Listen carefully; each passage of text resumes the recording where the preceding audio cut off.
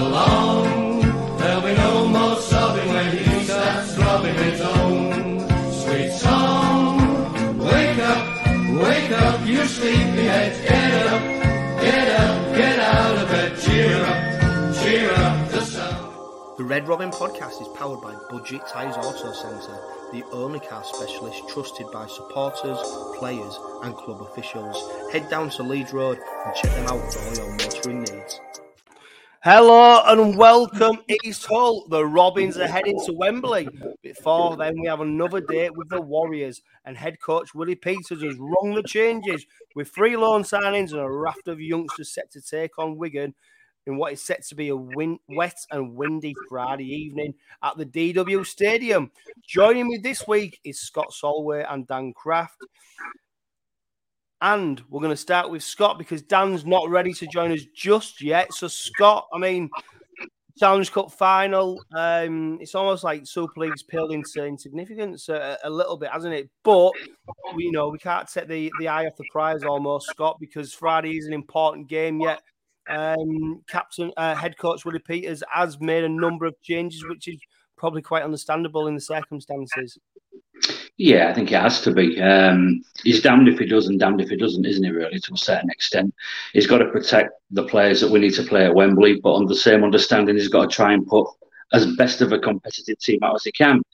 I'm not a believer in that we deliberately throw the game, but when you look at the 21-man squad, it is full of young kids and loans, and yeah, there's a couple of bit of experience in there in Matty Stoughton, Jim Kainos, Rowan Milnes, but I wouldn't be surprised if they're the 3 players that don't make the cut as well. I wouldn't be surprised at all. So it might be just that he's named Kainos, Milnes, Aiden, people like that, just as part of the squad to fulfil the 21, and they might not make it, but I'm sure that whichever team go out there at Wigan on Friday night, they'll wear the shirt with pride.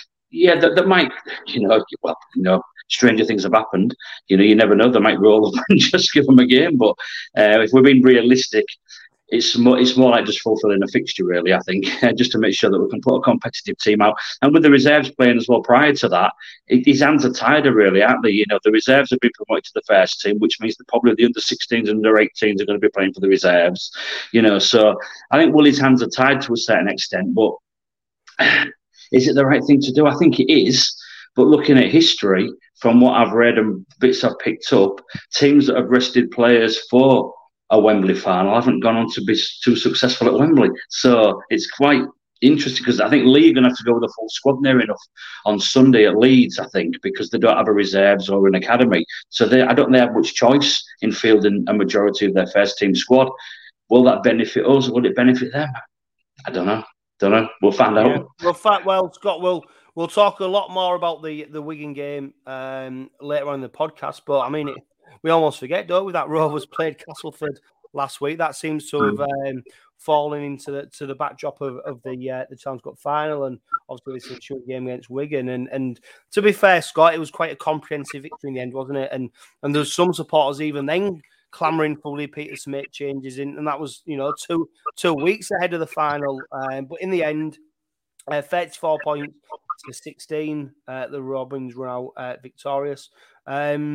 Although there was times where you felt Rovers probably weren't at the best, it was still quite a comprehensive victory in the end. Yeah, I think that the result was never in doubt. It went with the full squad. I think it was interesting that he did that. I think with 2 weeks prior to a final, you would do that anyway. I thought the hookers played really, really well. I think Andy last mentioned that Matt Parcell and Jeslerton ran his team ragged. Some nice tries scored. I don't think we really got out of second or third gear, if we're being honest. I think we had lots more to go. And considering Cass hadn't played the week before and they'd had that week off, I probably expected more from Cass, really, considering the scrapping for the lives. But I think it was a game Rovers we seemed to win without really getting out of third gear. And I think we did enough to win. It could have been a bigger margin than that, but we did okay, didn't we? 34-16, a convincing win. It could have been 40. If we'd have taken more of our chances and been a bit more composed, we could have had 40, 50 points, I think. So, yeah, steady game to win. Disappointed with Cass, considering the scrapping for the lives. But you can only beat what's in front of you on the day, and that Rovers did that convincingly last Friday. Dan, good evening. Thanks for joining us on the podcast. It's funny there, Scott just said about at one point. It looked like it was going to put a number of points on them. And when you look at the way we're racing to a 16-0 lead after 22 minutes, I mean, I was thinking this is going to be 50, 60 points. Rovers seemed to set the foot off the gas. I suppose overall, Dan, the most disappointing aspect of that performance was them few sloppy tries, what we let in, because there's no mistake. I mean, Castleford were pretty poor, weren't they? I mean, they didn't really deserve to come away with the 16 points what they did in the end. No, like you say, John, I think we took foot off gas, didn't we, in first half, towards the end of it. I do think we could have run away with it. We were finding gaps. Parcell terrorised him, didn't he? He was finding gaps in the line every time he got the ball. Straight from dummy half, he was away, wasn't he? It was disappointing to concede a couple of tries, but you do feel like come out second half, they sort of must have got together at half time and said, "Come on, lads, let's just blow these away." We never really, I think I tweeted it, we never really had to go out of second gear, did we? It was a game that you're looking at their squad. We always should have won it. We was always going to win it probably, but we thought probably at half time the scoreline probably flattered them, didn't it? Looking at it. Yeah, and to be fair, right, Dan, because at half time, Willie Peters must have said something because it was the Robin Scott who went in first for another try just after half time. Minchella, and then Batchelor goes in, and then Castleford get the yellow card on 55 minutes. Ethan Ryan scores during that, and with a third of the game to go, 34 points to 10, it ended up being a bit of a procession at the end. And credit to Castleford. I mean, I don't think they really gave up, but I think it was either the first or second try, Scott, and I saw some of the Castleford players leaning on the posts after they scored a try, and you think, hang on, this isn't a side that should give us any worries. And do you know what, Scott? I mean, credit to the Robins, because we've seen so many times before, haven't we, sort of after the Lord Mayor's Parade, where quite easily, the Rovers could have lost that game. They turned in a really professional performance, and in reality, I dare say we couldn't have asked for anything more from the Robins. I think the main thing was if you'd have asked Willie Peters before kick-off, it'd be just to take the 2 points. But it was a very professional performance, I think, as well. Certainly coming off the back of a tough semi-final. It was a tough game, that Wigan game. I know the euphoria of the golden point and the drop goal, and I'm sure the players were celebrating long into the Sunday night. But then you're always thinking of the next game, and you do come unstuck sometimes. Your next game, it's like after the Lord Mayor shows you mentioned there, Jono. Sometimes you just you're just lacking a bit of energy, lacking a bit of firepower, and it's a bit lethargic and a bit ploddy. But I just thought we worked very professionally in what we did. As I say, we can only beat what's in front of you. I was really disappointed with Cass, considering they're a team fighting for their lives. But Rovers were great, I thought. Some of the tries we scored and the way we executed them was fantastic. I think Reece Kennedy probably had his best game in a Rovers shirt. Some argued he played well in the semi. He did, but I thought he was great against Cass. And we just seem to have a few players now that are just coming into a bit of form as well, which is a blessing, really, isn't it? And we've got a few players now coming, just hitting a bit of form, a rich vein of form. Players who maybe have been struggling a little bit, and we've mentioned before players like Reece Kennedy who probably had a little bit of abuse, maybe undeservedly earlier on in the season, but he's now coming into a bit of form, and we're finding the real player Reece Kennedy was and why he turned out so many times for Brisbane like he did. You don't play for Brisbane as many times as he did if you're not very good, do you? So, and I suppose the thing is, down with Reece Kennedy, I mean, it's funny because he got named man of the match, where if you look at stats-wise, it was probably George King who was a top-performing prop on the day, and we know what George King brings to the side, of course we do. But what you suggest is it's not necessarily the stats for Reece Kennedy, it's the impact. It's what he does during them carries. It's what he does with the offloads. And there's no doubt that over the last few weeks, Dan, that Reece Kennedy has really upped his game.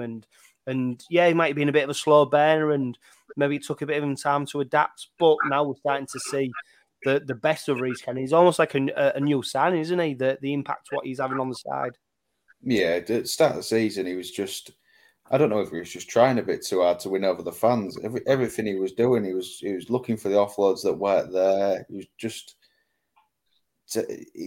But his fitness seems to have improved. At the start of the season, he was only managing about 10, 15 minutes, whether or not Willie Peters was just hooking him because he wasn't playing that well. But he's been putting in some big minutes, and at the end of his stint, even the fans are clapping him off because he's putting a good effort. The thing that was telling for me was when he got awarded man of the match, you look over, he was sat on the bench at that point, 5 minutes to go, and everyone on the bench was stood up giving him a pat on the back. And it made me wonder, obviously he was getting a bit of stick on Twitter. They say that players don't look at Twitter, but they obviously do, don't they? You just wonder if he was having a hard time settling in, and it's the lads getting behind him now that he's finally coming into his own. I think last 3 games, everybody's been saying he's one of the best players out on the pitch for us. Yeah. In terms of his work rate, which is all we can ask, innit? We know he's not he's never going to be the best prop in the world, is he? We know that, but it's his work rate. He's up there with George King. Like you say, George King is probably, stats say he was man of the match, but it's sad, isn't it? You just come to expect it from King, anything less than that, and you get disappointed with him. Yeah, George King has definitely set the bar, not necessarily for every other forward, but for himself. So we judge him maybe by a higher standard than we do to other props. But Scott, I mean, for me, Reece Kennedy, he plays. He's got minutes on the pitch, and when people compare him to other forwards and forwards who had in the past, etc., do you know what? He's on the pitch. He's playing week in, week out, and for your forwards, I mean, that's what you want. That's what you want for your big money moves. I mean, we're not privy to know what contract he's on, but he gets on the pitch and he plays almost week in, week out. I think he's played nearly every game. I'm trying to think. I think he might have missed a couple of games, if one at most. But he plays, and now he's bearing the fruits of his labour by the performances that he's putting in. He's knuckled down. I think, like Dan says, he was doing smaller minutes when he first arrived, and we're getting 10, 15 minutes stints out of him, and we're thinking, hang on, this is an overseas quarter spot here. You've got to get more out of your overseas players.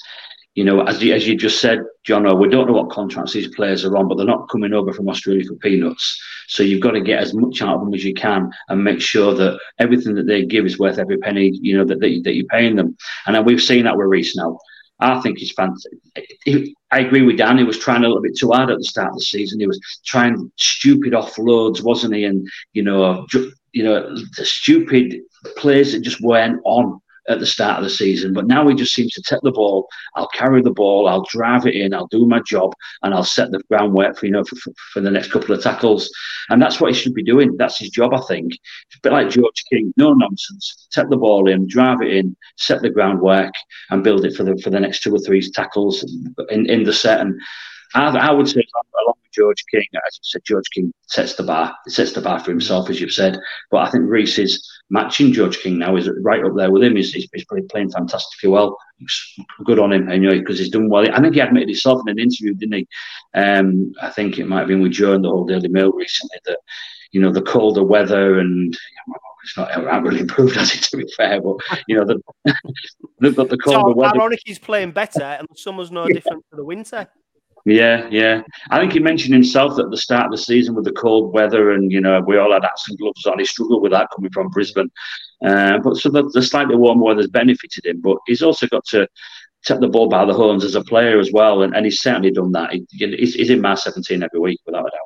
Yeah, and Dan, for me, it became more apparent than ever under the Tony Smith era that your props, you can't have 4 George Kings, you can't have 4 Matty Staughtons, you can't have 4 Reece Kennedys, you can't have 4 Sauce Su's. You need to have a range of props who do different things at different times for the side.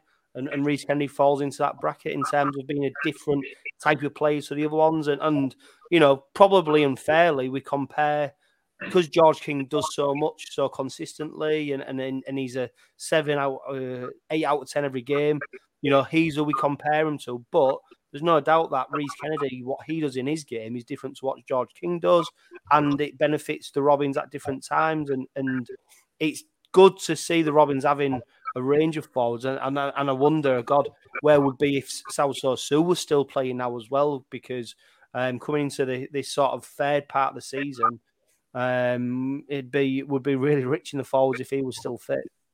Yeah, it's probably one of the good things that Tony Smith did when he did a lot of good things, in fairness to him, but he adapted us to the modern game. If you look at like a Lee Radford coach side, he just liked the big players. Like you look at his old side, where he had Chicken Satay up there and Liggy Sow. He likes big lads, didn't he? Well, you only have to look at Castleford to see what trouble they have right now. For Armo, it just wasn't. It's not the modern game, is it? It might have worked 10, 15 years ago, but with all the interchanges now, you need to be fit. Like you can have Satay, someone like that, a big lump, but he ain't going to put in your 20, 25 minute stints, as he just comes on wrecking ball for 10 minutes. Well, I think we've found that balance now, haven't we? Especially with, like you say, Sue, Kennedy, Staunton, King, they seem to be our starting props at the minute, don't they? Well, not at the minute with Sue, but you know what I mean. We seem to have found that balance. It's the stamina now of a prop. Gone are the days where you big beer belly, big barrel that you can't tackle. You still see in Championship and that, don't you? But it's gone are the days of that. You have to be quite agile to be a prop, bit more mobile now, don't you? Rather than just a big 20-stone lump. Yeah. Well, that's it. I mean, most of the East Stand could probably play that position if that was still the case. I'm getting that way, yeah. I'm moving into the forwards the way I'm going. It's funny though, mate, because it's not often a prop leads the meters made. I mean, George King, 156 meters he made against Castleford, which was more than any other player. Mikey Lewis was second with 143 meters. Ethan Ryan was third with 142. Carries wise, Mikey Lewis had ball in hand the most, 22 carries. George King, 19 carries. So it shows what an impact George King. And we say long live the King, don't we? Because it almost feels like when he doesn't play, he's such a, like we've already said, he's such a mainstay in the side that when he doesn't play, it's unfathomable, really. We don't know quite what to make of it when he's not in the side. But credit to Reece Kennedy. I think he was deserving of the man of match. Another player who excelled and he was named in the team of the week, Scott, was Elliot Minchella. And what a return to the side he's made. I mean, by all accounts, coming into the semi-final earlier than expected because of injury. He then comes and backs that up with a fantastic performance in Castleford. And it's funny. He glided into the side, but that's how he plays. He just glides around. I think Elliot Minchella's the greatest credit you could pay to him is that you don't almost notice he's in the side sometimes, but you notice when he's not. I think we mentioned a couple of weeks ago, Jono, that he does all that dirty work in the middle of the pitch as well. Him and Dean Hadley between them do a lot of that. And you're right, sometimes he just gets on with his job. He's a great leader. Again, very much like George King, he's 8 out of 10 every week. He does his job. He's a leader in the middle of that park. He'll take the ball in. He'll tackle all day for you. And you're right, when he's not in the team, you see there's something missing. There's something missing in the team when Elliot's not there. But when he's there, sometimes you're right. Sometimes you don't even notice that he's there. He's just doing his job. And I think we mentioned the other week when James was on about like Tom Opachik, who just does his job as a centre. Minnie does that as well, and he's a great leader. And I think the other forwards look up to him as well and say, if you look at his work rate, his defence rate, the amount of tackles that he makes, and all the dirty work that he does in and around the ruck and things like that, you certainly know when he's not on the pitch. And to come back, I'm hearing that he's still carrying this neck injury that he got a couple of weeks ago, and he's playing through it. So hopefully it can't be too bad. Perfect decision to rest him this week against Wigan, back for the final, hopefully. But whether he's playing through a pain barrier or what, I don't know. But this was a 2 to 6 week injury, and he was back after 2. So, and for all the work that he does, I just thought that it don't bother him come Wembley time. I think resting him this week will certainly be beneficial to him, as it will all the other players. But for him to turn out and keep putting the performances in that he did against Wigan in the semi and Cass on Friday, with potentially still a neck injury, is quite phenomenal, really. He's another player that's in your first 13. He's always your 13. If he's fit, he's your 13, isn't he? All the time, every week. Yeah, and Dan, I'll come to you very shortly. I mean, just on Elliot Minchella, Scott, I mean, I'm not a rugby league aficionado by any stretch of imagination, a historian of the game. But for me, he seems to be the classic loose forward, the player who's got a little bit of everything. He's got the pay. I mean, the try he scored, he came in like a steam train, didn't he? Yeah. Absolutely steamed in there for it. But he's got the skill with ball in hand. He's got the aggressiveness when he's making the tackles. He's got the know-how to be in the right position at the right times. And you know, when I look at some of the loose forwards in the past, and you're talking about the great ones, I mean, Gary Schofield, etc. You know, great players. And for me, Elliot Minchella, he seems to be someone who could have that ability to be one of the greats. I think I really do think that about him. I think the olden day loose forward back in the day were probably slightly different in today's loose forwards. I don't think they did as much, perhaps didn't do as much defending as the loose forwards do nowadays. I mean, Elliot spends a lot of time in the middle of the pitch. I remember when Dave Hall moved from full back into standoff, and then he went to loose forward. Dave was one of the best players that ever played for Rovers. You know, a fantastic ball handler at loose 13. If you in the loose forward. If you see when Rovers played Cass in the Premiership final, he was putting players through gaps and stuff like that. I don't know whether Minnie's that kind of player, but he's certainly got that in him, hasn't he? As you say, the ball handling skills. He's got a great offload. He'll take the ball in all day. He'll tackle all day for you. He's a great all-rounder. I'm not even sure how old he is. Is he 26 this year? Is he? I mean, he's probably... He's not even that old, is he, Dan? I think he's 27 years, yeah. Is he? So he's coming into the prime, isn't he, of his career? I'm not a stat. I just googled it now. I was talking. You mean so you're we are getting birthday card? Sorry, you're not sending in birthday cards. You haven't got all the players' dates of birth ready. Well, that's something we won't go into. But I guess he is. If he's 27, we've got him in his prime, then haven't we?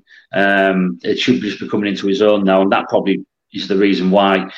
When he doesn't play, we miss him so much. It would be one of the first names on the team sheet every week. Yeah, and Dan, I mean, a player who's age-wise probably not in his prime yet, but someone who is fulfilling his potential at the moment is Mikey Lewis, isn't it? The last couple of games in that fullback role, what a revelation he's been, and whether it's because he's thriving off the ability to have the ball in hand more, and I think running, I think he's a running player, and he likes to run. There's no doubt, is he at fullback, you get the opportunity to run into space, etc. You only have to look at. 11 tackle busts he made against Castleford, the most out of any player. Normally SKD wins that hands down every week, but it was Mikey Lewis who came up with 11. Second top meters made, most carries. He seems to be thriving in that fullback role. Yeah, just going to throw it out there. I've been saying for quite a few weeks when Colt retired, he's the answer. Mikey Lewis is a fullback. You look at how he plays. He likes to attack the line. You know, he's got that space now at fullback to do that. Whereas when he's in the halves, especially with Rowan Milnes, no disrespect to Rowan, but the teams know that Mikey Lewis is where everything's going to go through. So they're targeting him. He doesn't have that space on the ball like he when he was an entity when he was first sort of coming on the scene. Everyone knows Mikey Lewis now is a let's close down and close Rovers down. Whereas when he's at fullback, he's got that space to sort of assess the line, and you could see he was sort of the way he was running with the ball. He was looking for the gap, whereas he wouldn't usually have that space to do that when he's in the halves. And the other thing you sort of look at as well is when we're pushing up, he's always on the edge, on the shoulder of like Parcells, Kenny Dowell, always looking for that second ball. It is like having another half but he was solid under the high ball as well, wasn't he? So I think he's got all the makings of fullback. You look at someone like Sam Tompkins. He started his career in the halves, didn't he? He was a standoff. Yeah, it's a great comparison. It is a really great comparison. And you know, Scott, when you look at Pet Hiku, he's apparently being lined up to play fullback. If you read all what Willie Peters has said, you know, you almost say, well, why would you? A player who's in the NRL playing every single week at centre, why do we need to convert him to a fullback when you've got potentially a player who could line up? I mean, also, it does pose a question at the end of the season, doesn't it? Because Schneider we've only gotten to the end of the season. Does he earn a new deal? If he does earn a new deal and Abdul becomes fit, then you've got Abdul, Lewis, Milnes, Schneider. Well, 4 don't go into 2, do they? So is this an opportunity to be able to cater for them? And I like watching Lewis at fullback because he just seems to have the freedom to play the way he wants to play. And when he comes into the line as well, like when Coote played, he is that offensive player who's got the ability to either score a try himself or he's got the ability to make the offload, make the pass. And at the moment, and it's only 2 games, don't get me wrong, but he does seem to be sort of moving into that fullback role quite astutely. I think what benefits him as well is they don't have to do all that defending. You know, when he's up in the line and having to teams target him, teams run at him, the big lads are running at him. Don't get me wrong, he throws his body on the line every tackle, does Mikey. But I think he might be at the highest missed tackle count for Rovers this season, purely down to the fact that the big lads were throwing himself at him. When you take him out of that equation and put him at fullback, well, he's fresh for the full 80 minutes then. He's not been run over the top of by the 6'4" prop. So he's got all the time in the world, you know, to take the high ball and come out, join the line and link in and bring other players into play. I agree. I think his natural position going forward is a fullback. Now, whether Hiku would go into the centres but I think Hiku, as you say, has been signed to play the fullback role to replace Coote. But the way Mike is, again, as you said, it's only 2 games, but the way Mike is playing at fullback at the moment, it seems a natural transition for him just to drop into that position. And the fact he doesn't have to do all that defending in the line on the edges, it keeps him fresh for the full 80 minutes. And, you know, when teams are tiring and they're a bit worn down, he's a live wire. You know, you give him the ball in open field, you know, it'll cause all sorts of damage over 80 minutes, I think. So I think it's the way forward. But whether Willie sees that, I don't know. But on the first 2 games that he's played there, it looks sensational. And I think it's a great option for Mikey going forward, without a doubt. Yeah, Michael Morton watching on YouTube, he makes a great point. He says Mikey Lewis will run riot in the open space at Wembley. Of course, it's a huge pitch at Wembley, as we found out in 2015, unfortunately. It's a big old pitch, so yeah, it'd be interesting to see where Mikey Lewis does line up for the Challenge Cup final. While we're talking about imports, Dan, and players for next season, who's playing where, Oliver Gildart, surprised to see him lining up for the Lee Leopards for the remainder of the season? Yeah, it's not something I particularly agree with, but I think listening to Willie Peters, and he said that he knew it was going to happen, but the club has spoken to him, and I think they've got a gentleman's agreement with Lee that he can't play. I don't think he can play in the cup final, can he? He's cup tied because you have to be registered before the semi, and I don't know if he can play against us. Well, I'm going to find out, Dan, because Derek Beaumont is joining me next week for the podcast. I've spoke to him, I've texted him, and he said 100% he's coming on. I'll ask him the question: have they got a deal in play? I mean, it'd be funny if they have got a deal in place, because by all rights, Rovers can't claim any ownership of him, can they? Until 1st of November when his contract kicks in. So I'll be very surprised if that does happen, but nothing surprises you in rugby league anymore, does it? No, and I'm sure they won't have just left it with him, will they? They'll have been a word in his ear. If you're going to do this, here's the ground rules. But the one it's just something I've heard. Well-respected journalist, he's not usually far wider than Mark. He seems to think Anthony Milford has been targeted for next season from Dolphins. We're looking at him as a marquee signing, so that could be he's usually not far wrong. He's the fellow I'm on about, so that could be an answer in the halves, couldn't it? With Abdul, somebody said Milnes is looking at Leeds for next season, so it could be a number we're losing. Yeah, I mean Scott. I mean someone like Milford. I mean, we're in that market now, aren't we? We saw that with Fazil from Newcastle. You know, the offer was on the table. I know he's he signed a new deal at Newcastle to remain there, but it shows you what ballpark we're playing in now in terms of bringing players in. And Lakin said that they're quite happy to go down the marquee route, which means that money's there. This Gildart deal, you get the sense. I watched Willie Peters' press conference and he was questioned about it. You get the sense, reading between the lines, he's not that happy about it. More to the point, because I think Rovers won't offer the opportunity to sign him. It seems to be a deal done behind Rovers' back, almost. I think Willie said when it was spoken about a few weeks back, could we bring Hiku and Gildart over early when we had our major injury crisis? Hiku was probably a no-no due to him being a quartered place, but with Gildart being English and British, he was the option that we could have probably brought in earlier.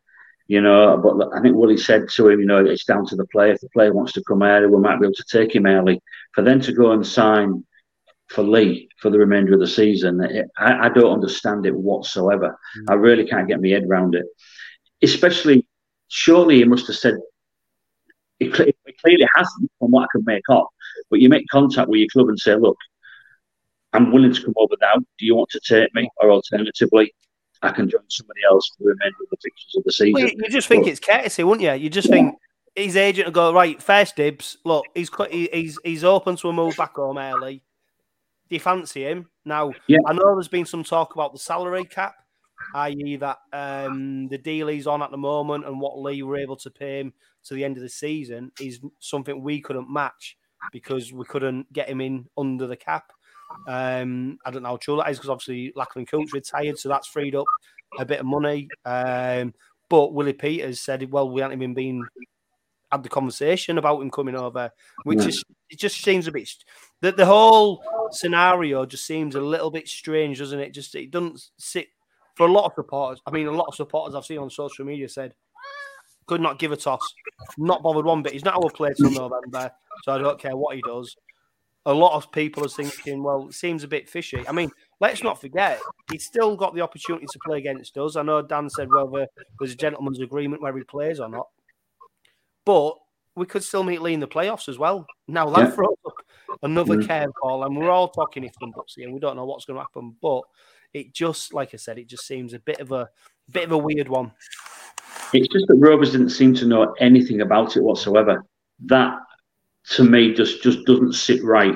Not from Oliver Gildart perspective, from his agent perspective, and from a Lee Leopard's perspective. I just think there's something doesn't sit right there with me.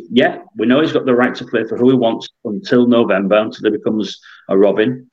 But it's common decency and courtesy for me to contact the club you're going to join in November and say, look, this is what's happening.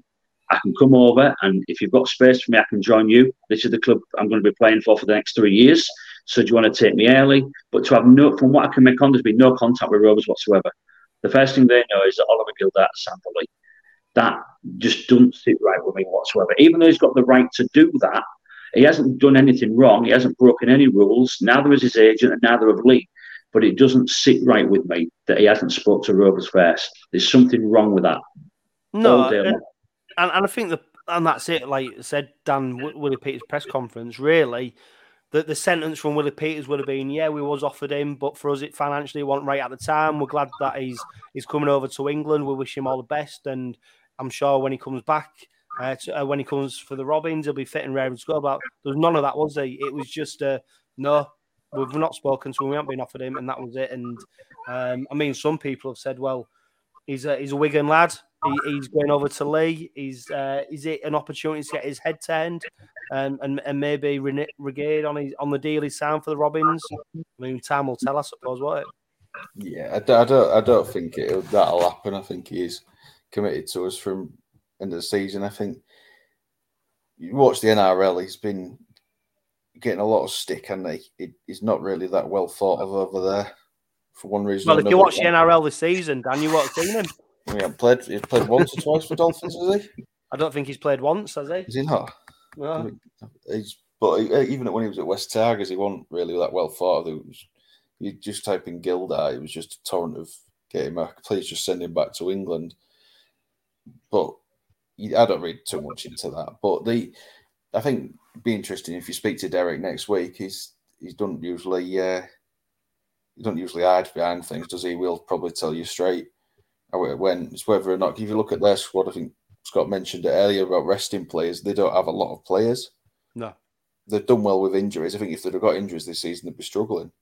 They've done well, and that has been the key to their success, hasn't it? I mean, it was a few weeks ago when I saw Sky put the stat up where teams who've got the most players who've played the most games, and Lee were up there with like 10 or 12, 11 players have played every single game this season, which is almost unheard of. And to be fair, Lee, it's going to be really interesting to see what squad they announce for the game against Leeds, because they don't have a reserve side. They don't have an academy side. So they're not exactly blessed with any depth in the squad. And I wonder now if there's a bit of panic going on. Maybe that's where the cap space has come from then, isn't it? They don't have the numbers in depth. That's where the cap space has come from for Gildart, isn't it? That's where you're going to look at it. Yeah. Right, some more club news. Oliver Gildart, of course, signed for Lee. The 3G pitch that has been much heralded at Craven Park, the planning permission's been approved for that. That is subject to obtaining the necessary funding to build it. So we hope to have some news on that very soon. And congratulations to the women's side. They'll be standing Lee to lift the League Cup. They won 22 points to 6. What a fantastic 12 months it's been for them. And I know there's been lots of hard work going into making sure that they're the best they can be. So congratulations to them. I'd love to get, if anyone's listening, you follow the women's side or you've got an opinion on the women's side and you want to come on the podcast, please let me know. I'd love to get you on and give some more coverage to the work that they're doing, because I know they're a fantastic group and they deserve every success that they're getting. And it's credit to Rovers for bringing them into the fold and treating them, from the community, the foundation side, and bringing them into the actual club and the way they look after them. So hopefully this is the start of more success to come, because it is well deserved. And a little rumour I saw as well, Scott, Justin Morgan in the running for the Warrington job. Every time a Super League job comes up at the moment, he seems to be getting linked with it, which makes me wonder if he's hankering on a return to the Super League. It's been a mention every time a job comes available in Super League. Justin Morgan's name gets bandied about. Yeah, I mean, I don't know whether he'd be open to a move back to Super League. I don't know. And certainly Cass is only 40 minutes up the road. He's still got all his friends in Hull, so maybe it fits him, maybe it suits him. I know Justin Holbrook's name's been bandied about, more likely potentially Warrington, but I think they're probably going to go with an Aussie coach or New Zealand coach down the road now. I think if they're going to stay up, they're going to need somebody in pretty quick, I guess, because Wakey seem to have just hit a little bit of form now and seem to be picking up a few results here and there. And I know they play each other soon, don't they, Wakey and Cass, a couple of weeks' time, but Justin Morgan, would he be a good fit for Cass? Maybe, yeah. I mean, I don't know. I suppose, Dan, who is a good fit for Cass or Wakefield? I mean, Warrington, sorry, because Warrington, especially, Dan. I mean, there seems to be a bit of a car crash club, don't they? They'd won the Super League in April when they was parading around Catalans with Darryl Powell getting his pictures with all the fans and they was walking around like they'd won the trophy. Well, they just don't seem to be able to get over the line, do they? And the amount of investment, the amount of money that goes into that club, into that side, for what they turn out at the moment, they're a bit of an anomaly, really, aren't they? They're a strange old club. Well, it's one of the. You look at their team on paper and you sort of think, is it an example of players forcing the coach out? I think they're rotten. As a club, they're rotten. I feel for the fans in a way, because they are quite well supported, aren't they? But they don't just. There just seems to be a culture there that's not. It's probably not too dissimilar to what ours was back in the days of Albert Kelly in 2015, the cup final year. I think that masked what we had within the club, where it was a bit of a bad culture. And I think that's what Warrington and Castleford have got at the present. That's why they're struggling. I mean, from what I've heard with Cass, I think it's just the people that are there don't care. The players that are there don't seem to care. They're just happy just to plod along and pick up a wage. Whereas the Wakey players and that have started to knuckle down, aren't they? The big thing for Wakey in the relegation battle, going off on a tangent from Warrington is that they brought in Fafita, and I think he just loves the club, loves the place, doesn't he? And I think he must have. Everyone laughed at him, but he's sort of roused it, hasn't he, with them? And I think Wakey will stay up now. I mean, they've got a nice easy game at weekend, haven't they? So they'll go into against Hull, they'll go into the Cass game 2 points ahead of them in the league. And yeah. Well, talking about clubs in crisis, if anyone wonders where Gareth Ellis is at the moment, he's on holiday. He's the assistant coach. He's been given the old heave at the end of the season. He's not too happy about it, so he's gone on holiday. So it'll be interesting to see how that plays out. Anyway, we don't want to talk about them because we're talking about Challenge Cup finals and potentially winning Super League, and they're in the bracket with Castleford and relegation, etc. So we don't want to talk too much about them. Scott, a great stat. Only 3 teams have not been beaten by 40 points or more this season. St Helens, Catalan Dragons, and Hull Kingston Rovers. Now, a lot of people said, I wish you hadn't fucking mentioned that, because as I mentioned that, we go to Wigan on Friday, and we've named a squad that is pretty much unrecognisable to the squads we've named before.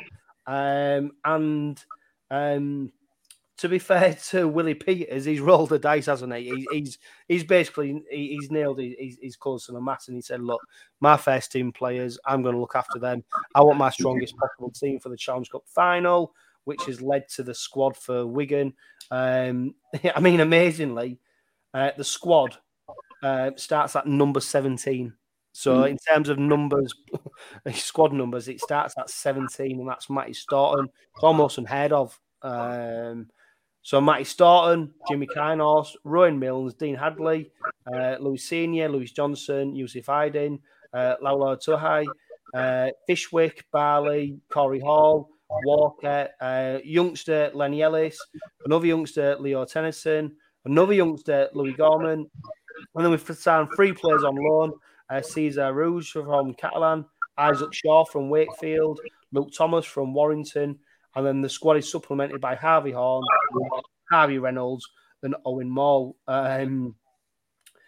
So he's pretty much, like I said, nailed his close to the mast, hasn't he, Scott? He's protecting them players, and he's named Dean Hadley as captain.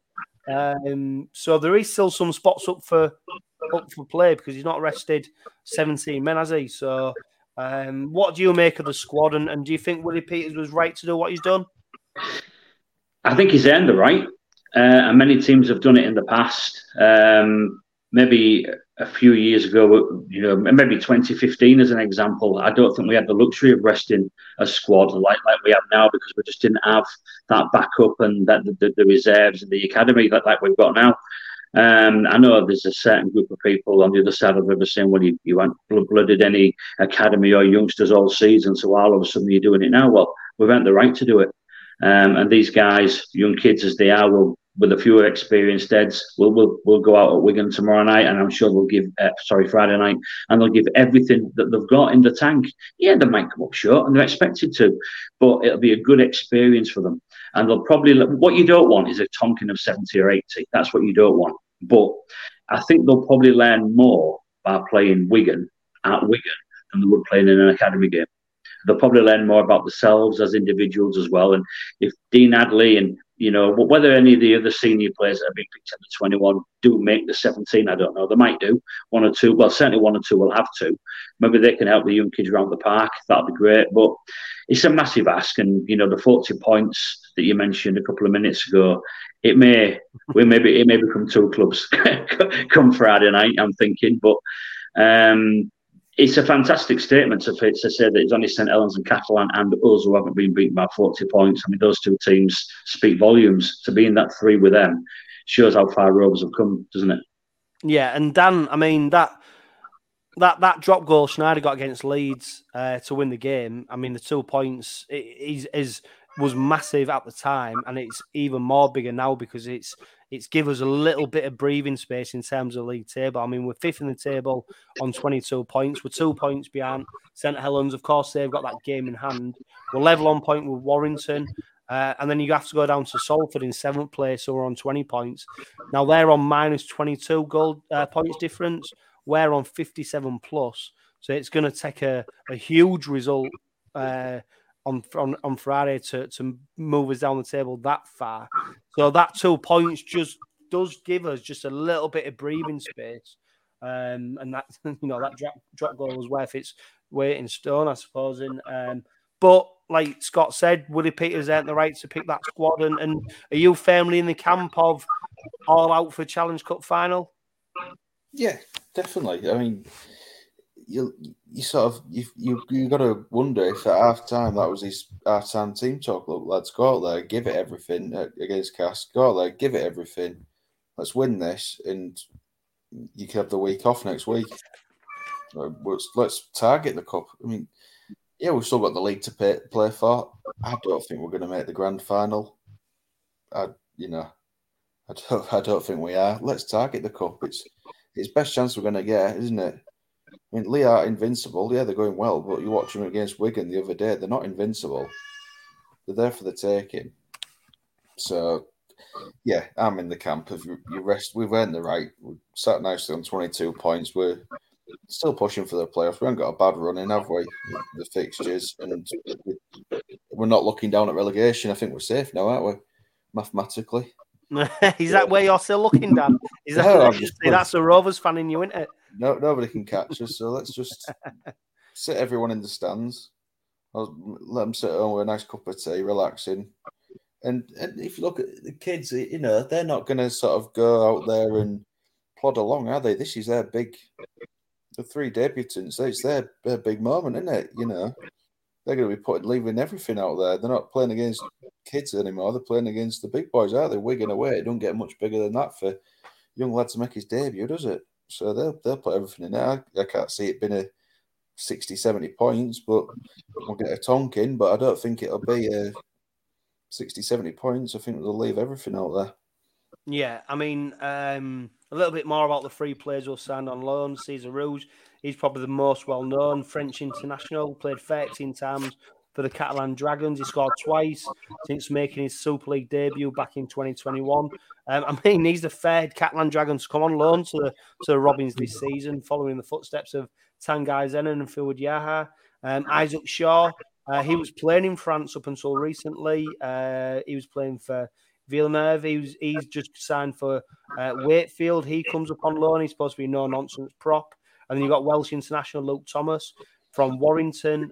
He's featured 3 times off the bench, and he's played 1 game for the Swinton Lions this season. They're not nobody's, Scott, but obviously they're not your tried and tested Super League regulars. But then again, they give us the ability to put out a competitive side. And a lot of people have probably forgot as well, there's a reserve game that night.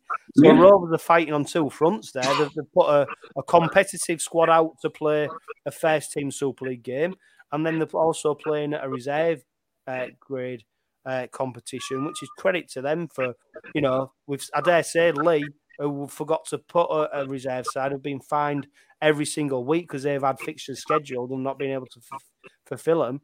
Credit to the Robins for actually going for it and putting 2 sides out and on the same night and backing up. And look, hey, it's a lottery, isn't it? The writing's on the wall for Rovers, isn't it?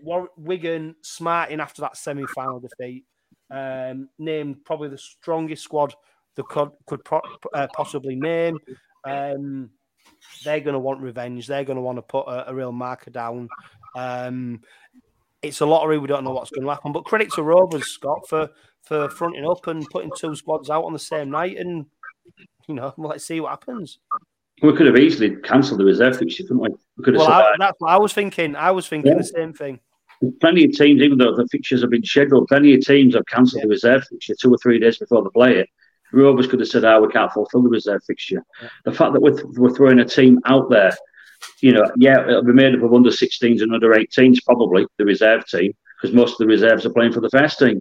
Yeah. But, the fact that they're going to front up against 2 probably formidable Wigan teams, because Wigan's kids are not mugs either.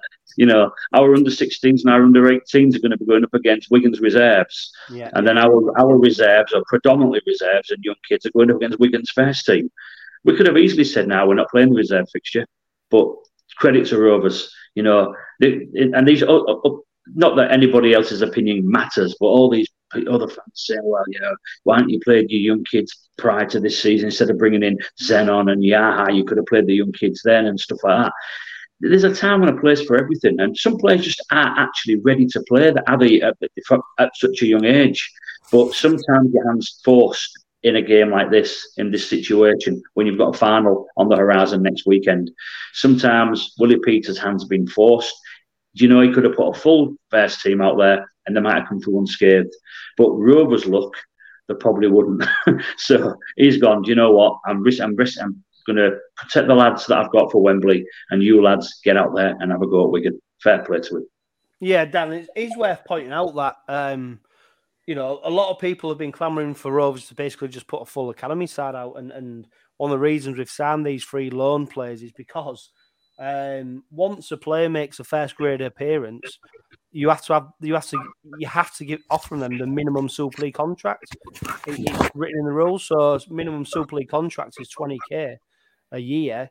Now that might not sound like a lot of money, but it sounds like a lot of money to give someone for one game who might not have potentially a future at the club, which is why you can't just go handing out academy debuts to players willy-nilly, because if you times that by 5, 6, 7, that adds up to a lot of money, which is why they've resisted the opportunity to do that.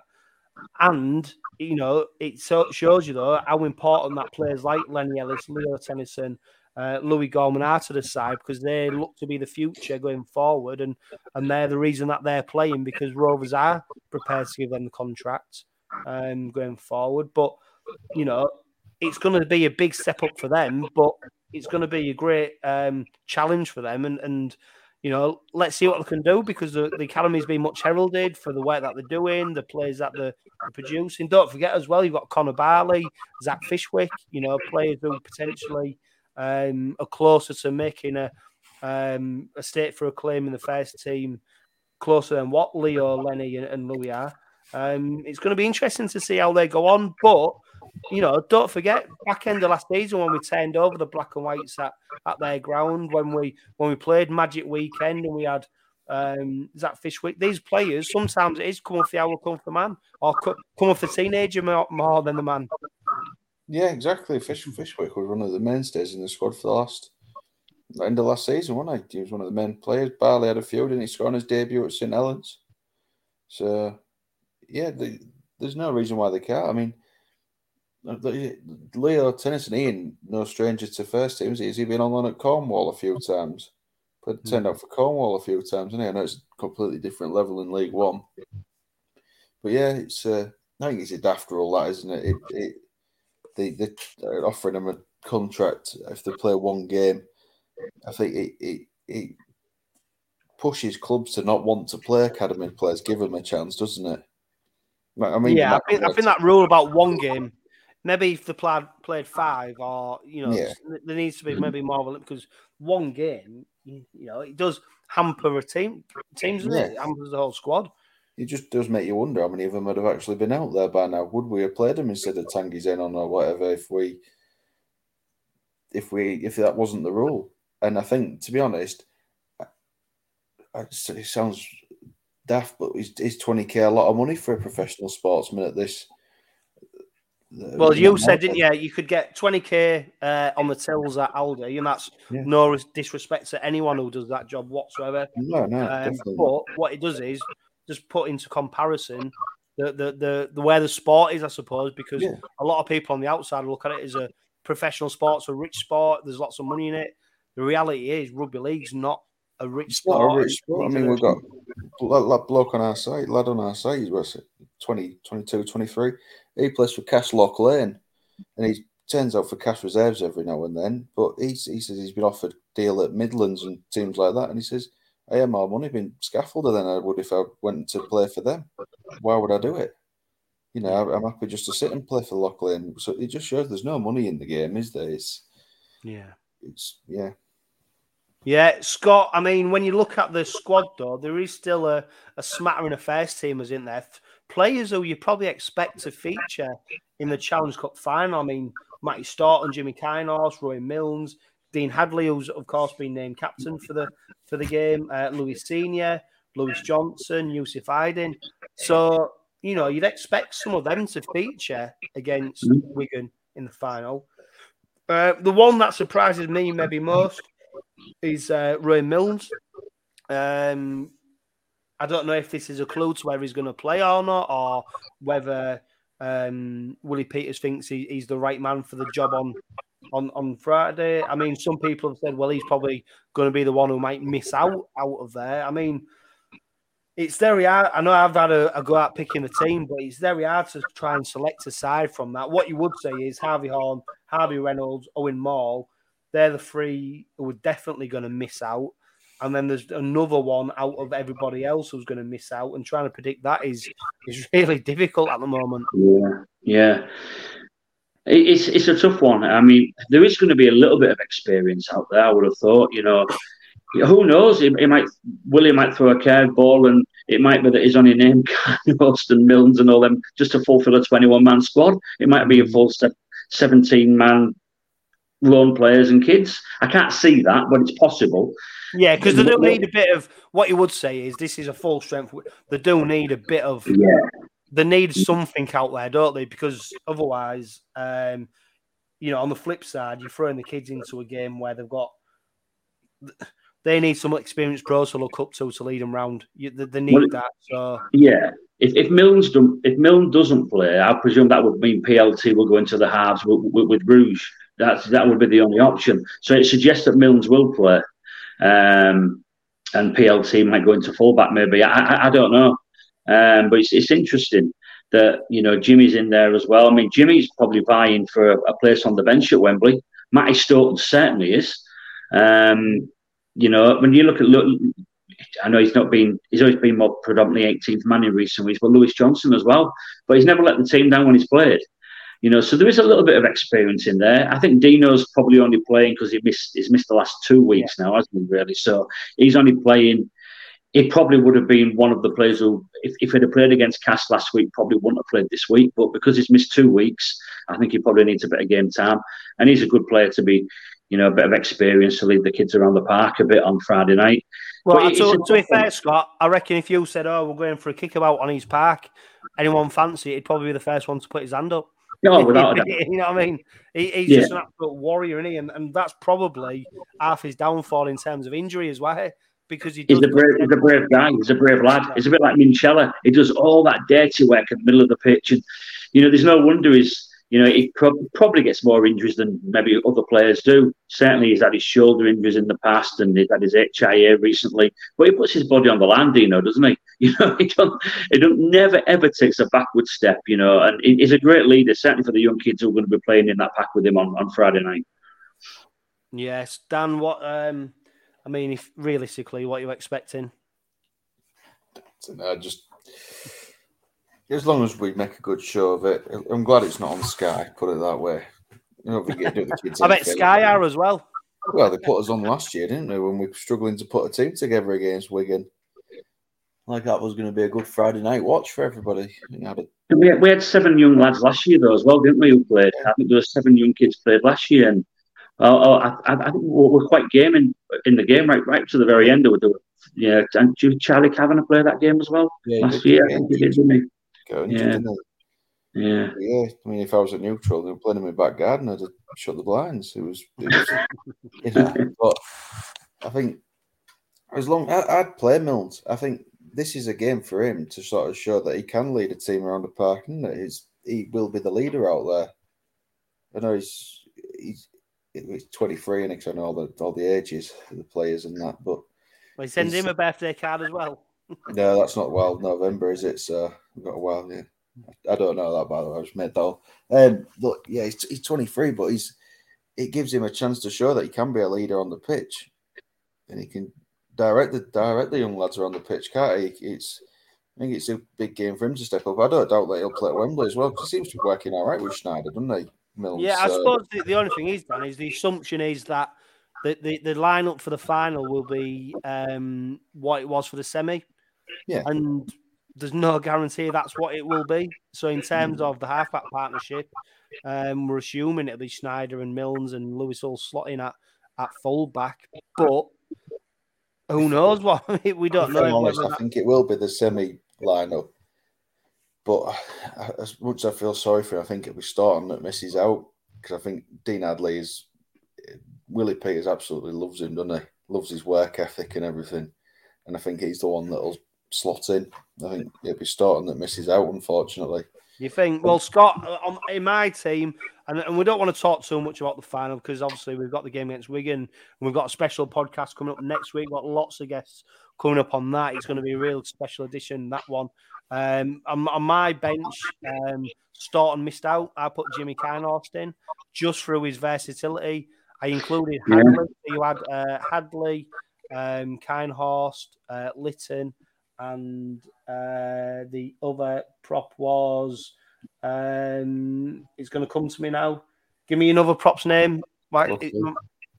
Who? Luckley. Yeah. So that's where Staunton misses out for me. But I mean, that's my choice. Who knows? It's a tough one.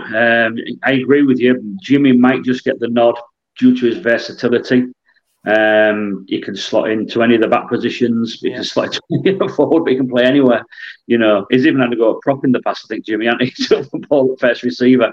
You know, so I think that maybe just does give Jimmy the nod. I don't know, but it would be, if Staunton does miss out, it would be so unlucky on him, I think, because I think I like Matty Staunton. I think he's a top player. Again, another player who goes all day, takes the ball up all day, defends for his life. But Jimmy might just get the nod because of his utility value, you know, and I guess that's the way of the beast, isn't it? That's rugby, you know. Willie's got to look at all options that might come up at Wembley, you know, a week on Saturday. And if you need to play to fill in a position due to an injury or, you know, a rejig of squad positions, then Jimmy's the man, I think, isn't he? Yeah, and Dan, what you would say finally is there's lots of players in that squad for the Wigan game who won't play. You know for a fact they won't play, but there's a group of players who Willie Peters will be looking at to go, well, maybe if you could nudge me here and go, hang on, I do deserve a place in that final squad. So it's not totally done and dusted who will play in the final yet. No, not at all. I think 90% done and dusted, isn't it? You know your backs are roughly your backs are going to be, but I think the big one is Staunton. I think this is his game. He needs to leave everything out there against Wigan, doesn't he? And I think the main reason why we've rested players is the concussion protocol, isn't it? I think if it was a week turnaround, we'd be all right, wouldn't we? But it's the fact that is it 14 days or 11 days now or something? 11, yeah. So it's something that we had to bear in mind, isn't it? Wrap them up in bubble wrap and that. But yeah, I think Staunton is the main one, isn't he? He's the one that's got to stake his claim for a place. He's the one that's sort of been in the squad, hasn't he? While Hadley's been injured and he's been a fill-in, but he needs to. This is his moment to prove that he can be in that 17. Yeah, well, you don't envy Willie Peters having to sit players down and say you've been playing every week. Like something like Staunton, you've been playing for the past few weeks, but unfortunately, you're not playing at Wembley. You're going to be sat in the stands watching. Yeah, and Scott, I mean, Willie Peters said this week the two things he's enjoyed the most this season was the first time he got to meet the group of players for the very first time. His second most favourite team meeting was this week when he got the opportunity to hand 3 debuts to 3 of the academy lads. No doubt one of his hardest conversations to come will be next week when he's got to tell certain players you will not be playing for Kingston Rovers in the Challenge Cup final. I think it's every coach's worst nightmare, you know, regardless whether it's rugby, football, FA Cup final, whatever it is, to sit a player down and say, you're not playing at Wembley. It's probably one of the hardest jobs a coach has to have. You know, in a way, it's a luxury because it means we've got a decent squad to turn out for the final. But from a coach's perspective, to say to a player who has been playing regular week in, week out, you're not playing this week, mate. I won't fight. I know it's his job, but I won't swap it. I won't swap his place. You know, it's a tough job. But at the end of the day, if he's telling a player like Matty Staunton or Jimmy Kinehorst or whoever it is that you're not playing at Wembley, it means we've got a decent 17 on the pitch, doesn't it? Yeah, it's a great point to finish on. Look, we travelled to the DW Stadium in hope rather than expectation, and all I would say is we wish the boys all the best. And if you are travelling over to support the boys in Wigan, be loud and be proud. It's certainly going to be an interesting game of rugby league. And of course, next week we've got a very special podcast as we build up to the Challenge Cup final. How exciting does that sound? Lots of special guests coming on, so it's going to be one to tune into. But for now, this is the Red Robin podcast, which is powered by Budget Tires Auto Centre. And for now, just live, love, laugh, and be happy.